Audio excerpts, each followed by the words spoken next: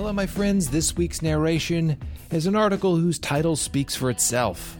It's called, Does Free Will Even Make Sense? Few things are as intuitively obvious, yet philosophically challenging, as the existence of free will. Do we have it? Our intuition screams, of course we do. But our rational analysis screams, of course we don't. Every day we're bombarded with confirmatory experiences. We choose this food over that food. We choose to follow or break the speed limit. We choose what we say, what we write. And surely it seems clear that for all of our choices, we could have chosen otherwise. This morning I drank water with breakfast. I could have chosen orange juice. To think that I couldn't have seems ludicrous. Yet if our intuition is accurate, if we indeed have the ability to choose, we're forced to accept a set of radical conclusions. Though even if our intuitions are wrong and we don't have the ability to choose, we're still left with a set of unpalatable conclusions. So either way you spin it, free will is a profound philosophic problem. There's a fashionable critique of free will that says the very concept of free will is incoherent and therefore it obviously doesn't exist. This article will not make the case for or against the existence of free will.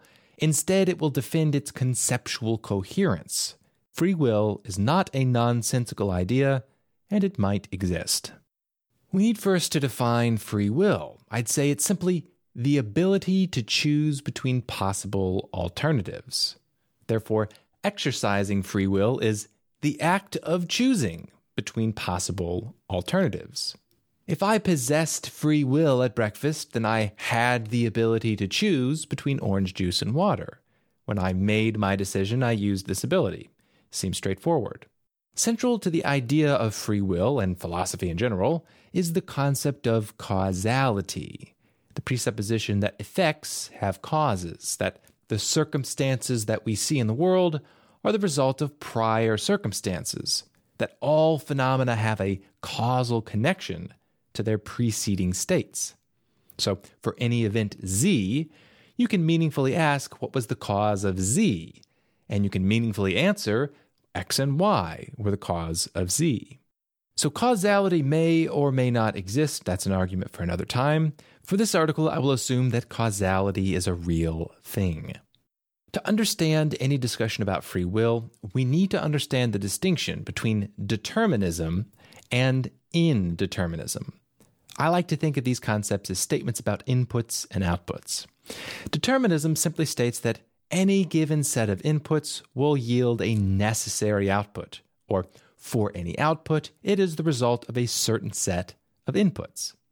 Indeterminism, by contrast, says that any given set of inputs will not necessarily yield a particular output. Or, for any output, it is not a necessary result of preceding inputs. So the argument against the conceptual coherence of free will goes like this. Either determinism or indeterminism is true, with no alternatives, and neither option leaves room for free will. The determinist argument is easy to understand. Take my decision at breakfast. It appears as if I chose water over orange juice, but what was the cause of my decision? The act of drinking water you could think of as the output, and it had several inputs: my thirst, the motion of my fingers, the grasping of the cup, the laws of physics, the neurological happenings in my brain and body, etc. You might also say that my, quote, decision to drink water was also an input. But notice, for each of these inputs, we can also treat it as an output.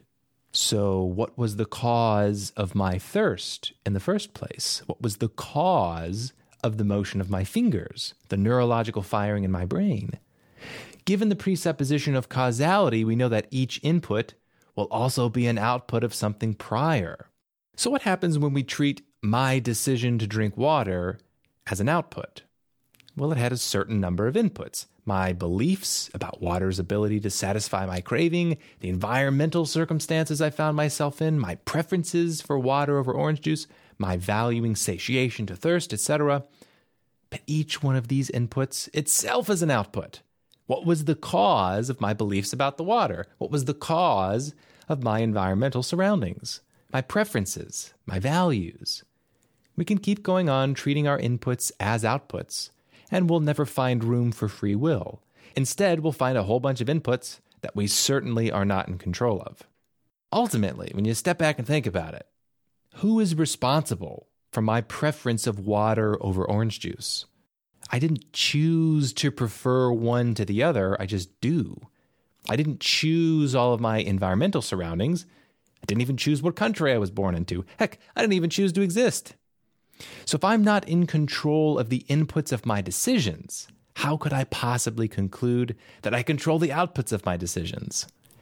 Thus, the determinist rules out the existence of free will simply by analyzing cause and effect.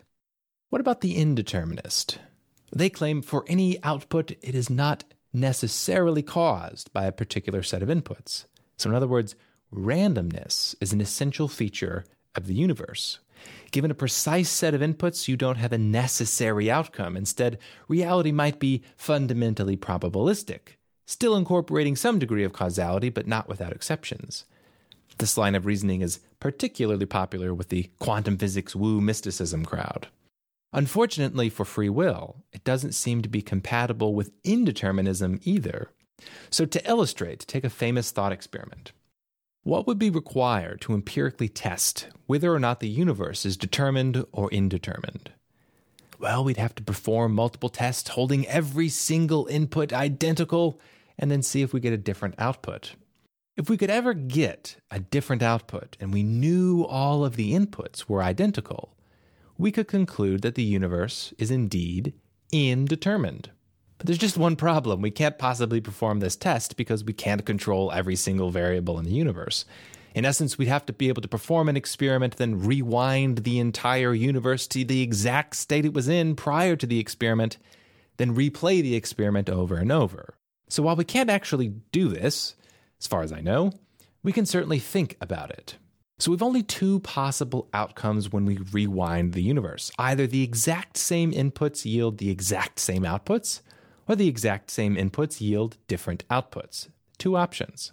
To put it more concretely, let's revisit breakfast.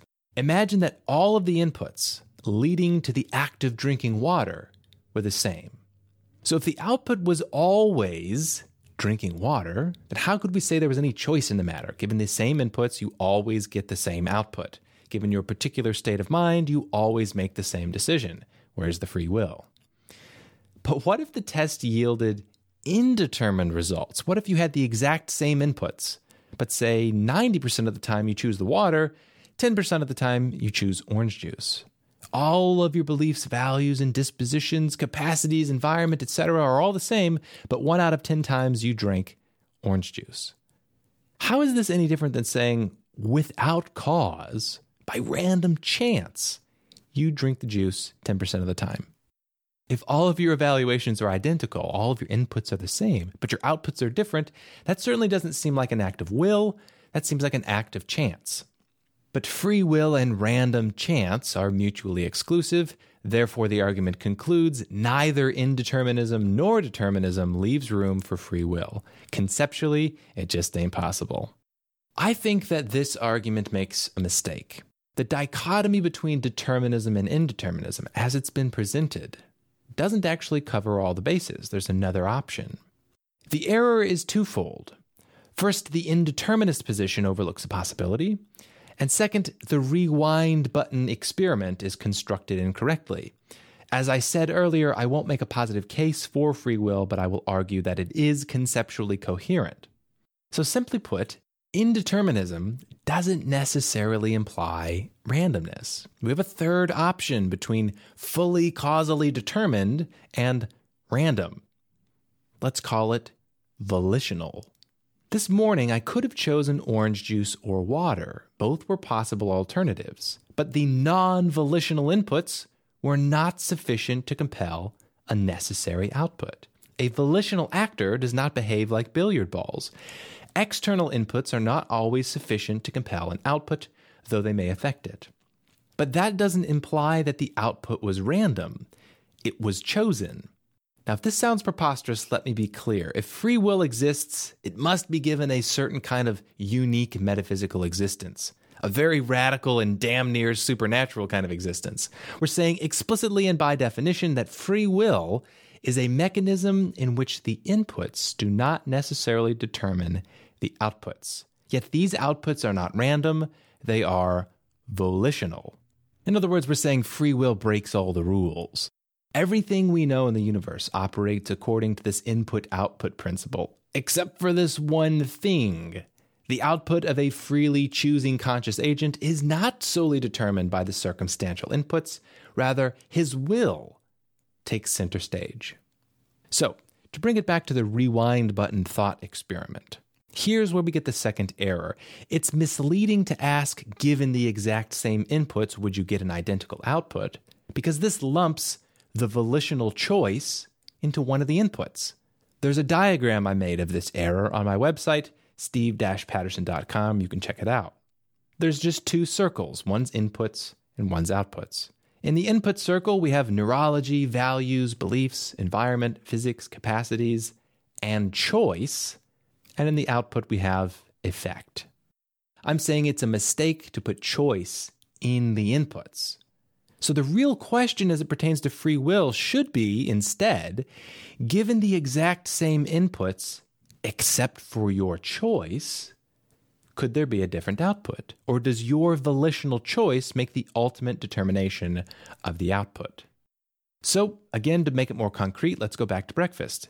It's a mistaken question to ask, given the exact same inputs, including your choice to drink water, could the output ever be different?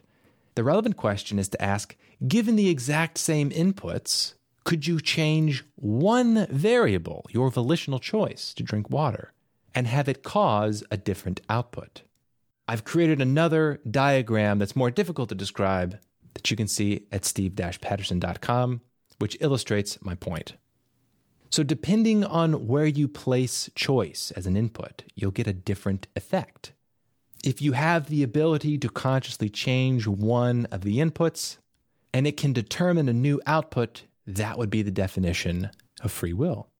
So a natural question is to ask, but how could you change that one variable? What's the cause of the change in volition?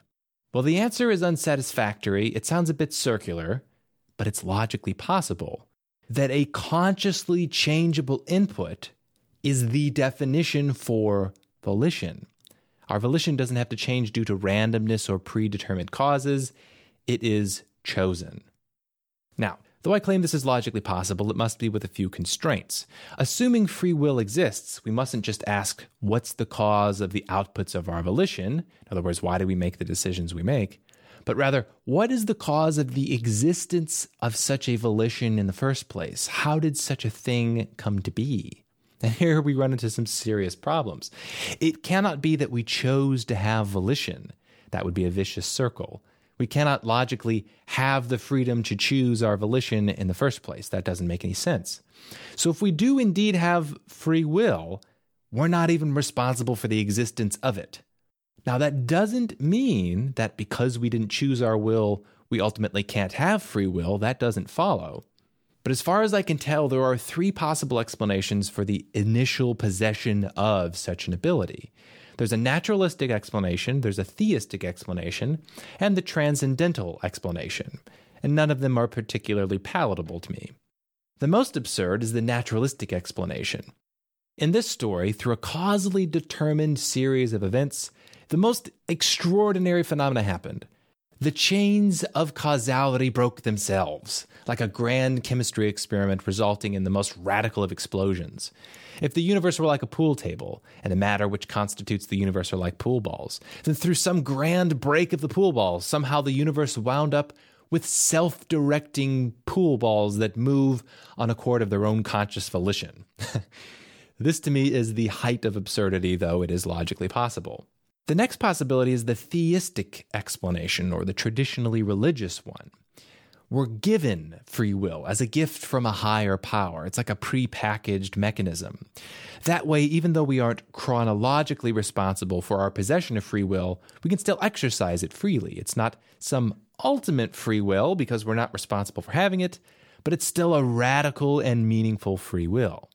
This is, of course, quite consistent with other religious ideas regarding objective morality. We have a kind of supernatural obligation to follow moral rules given to us by our Creator, like a child who's given car keys to an extremely fast and dangerous car. We have a harrowing responsibility. We can actually meaningfully choose good from bad. The final possibility is the transcendental one, or perhaps the Eastern mysticism explanation. We have free will, but it wasn't given to us, nor did we stumble into it. Rather, we always had it. Essential to Eastern mysticism is this idea of the unity of the self with the transcendent, with the entire universe, with God, with everything. So if you are ultimately God, then there's nothing to give to anybody. You certainly didn't give free will to yourself. You have it because you've always had it. It's simply being realized in the particular version of yourself. So it's tempting to say, these three possibilities are ridiculous. It's much easier to accept that free will doesn't exist. But unfortunately, even that doesn't escape the absurdity, because even if you deny the existence of free will, you have to reckon with the following undeniable fact, that the perception of free will is a real phenomenon. So not only do we seem to experience free will, but we experience it all the time, every day, as essential to our existence. Our entire identities are based on the presupposition of free will. We don't think of ourselves as being purely determined machines. So here's a real absurdity for you. What is the evolutionary explanation for the existence of an illusory perception of free will? Think about it. Consciousness takes an enormous amount of resources, blood, oxygen, a complex brain, etc. If free will is merely an illusion and it's non-causal, then why in the world do we have such an extraordinary perception? The answer must be no reason at all. We are saying that the illusion is entirely non-causal, ineffectual, and useless. It serves no purpose by definition. It is the grandest of tricks. This universe, a gigantic mechanical machine, happens to lay the groundwork for the emergence of conscious mechanical beings who walk around talking to themselves, having the illusory perception that they can choose to do things. In fact, this perception is so strong that their entire lives revolve around it, that somehow they control the chains of causality. But they can't, and it's just a useless trick that happens to cost a lot of physical resources and serves absolutely no function. This notion is absurd. And unfortunately, I don't see any alternatives. Either the universe has a staggeringly, incomprehensibly absurd sense of humor, or our experiences are not illusory, and we're essentially little angels. In my own worldview, I don't have a clear answer. I waffle between these options depending on the day of the week. I am especially upset by the following idea. If I believed that free will did not exist, I would act differently. How preposterous.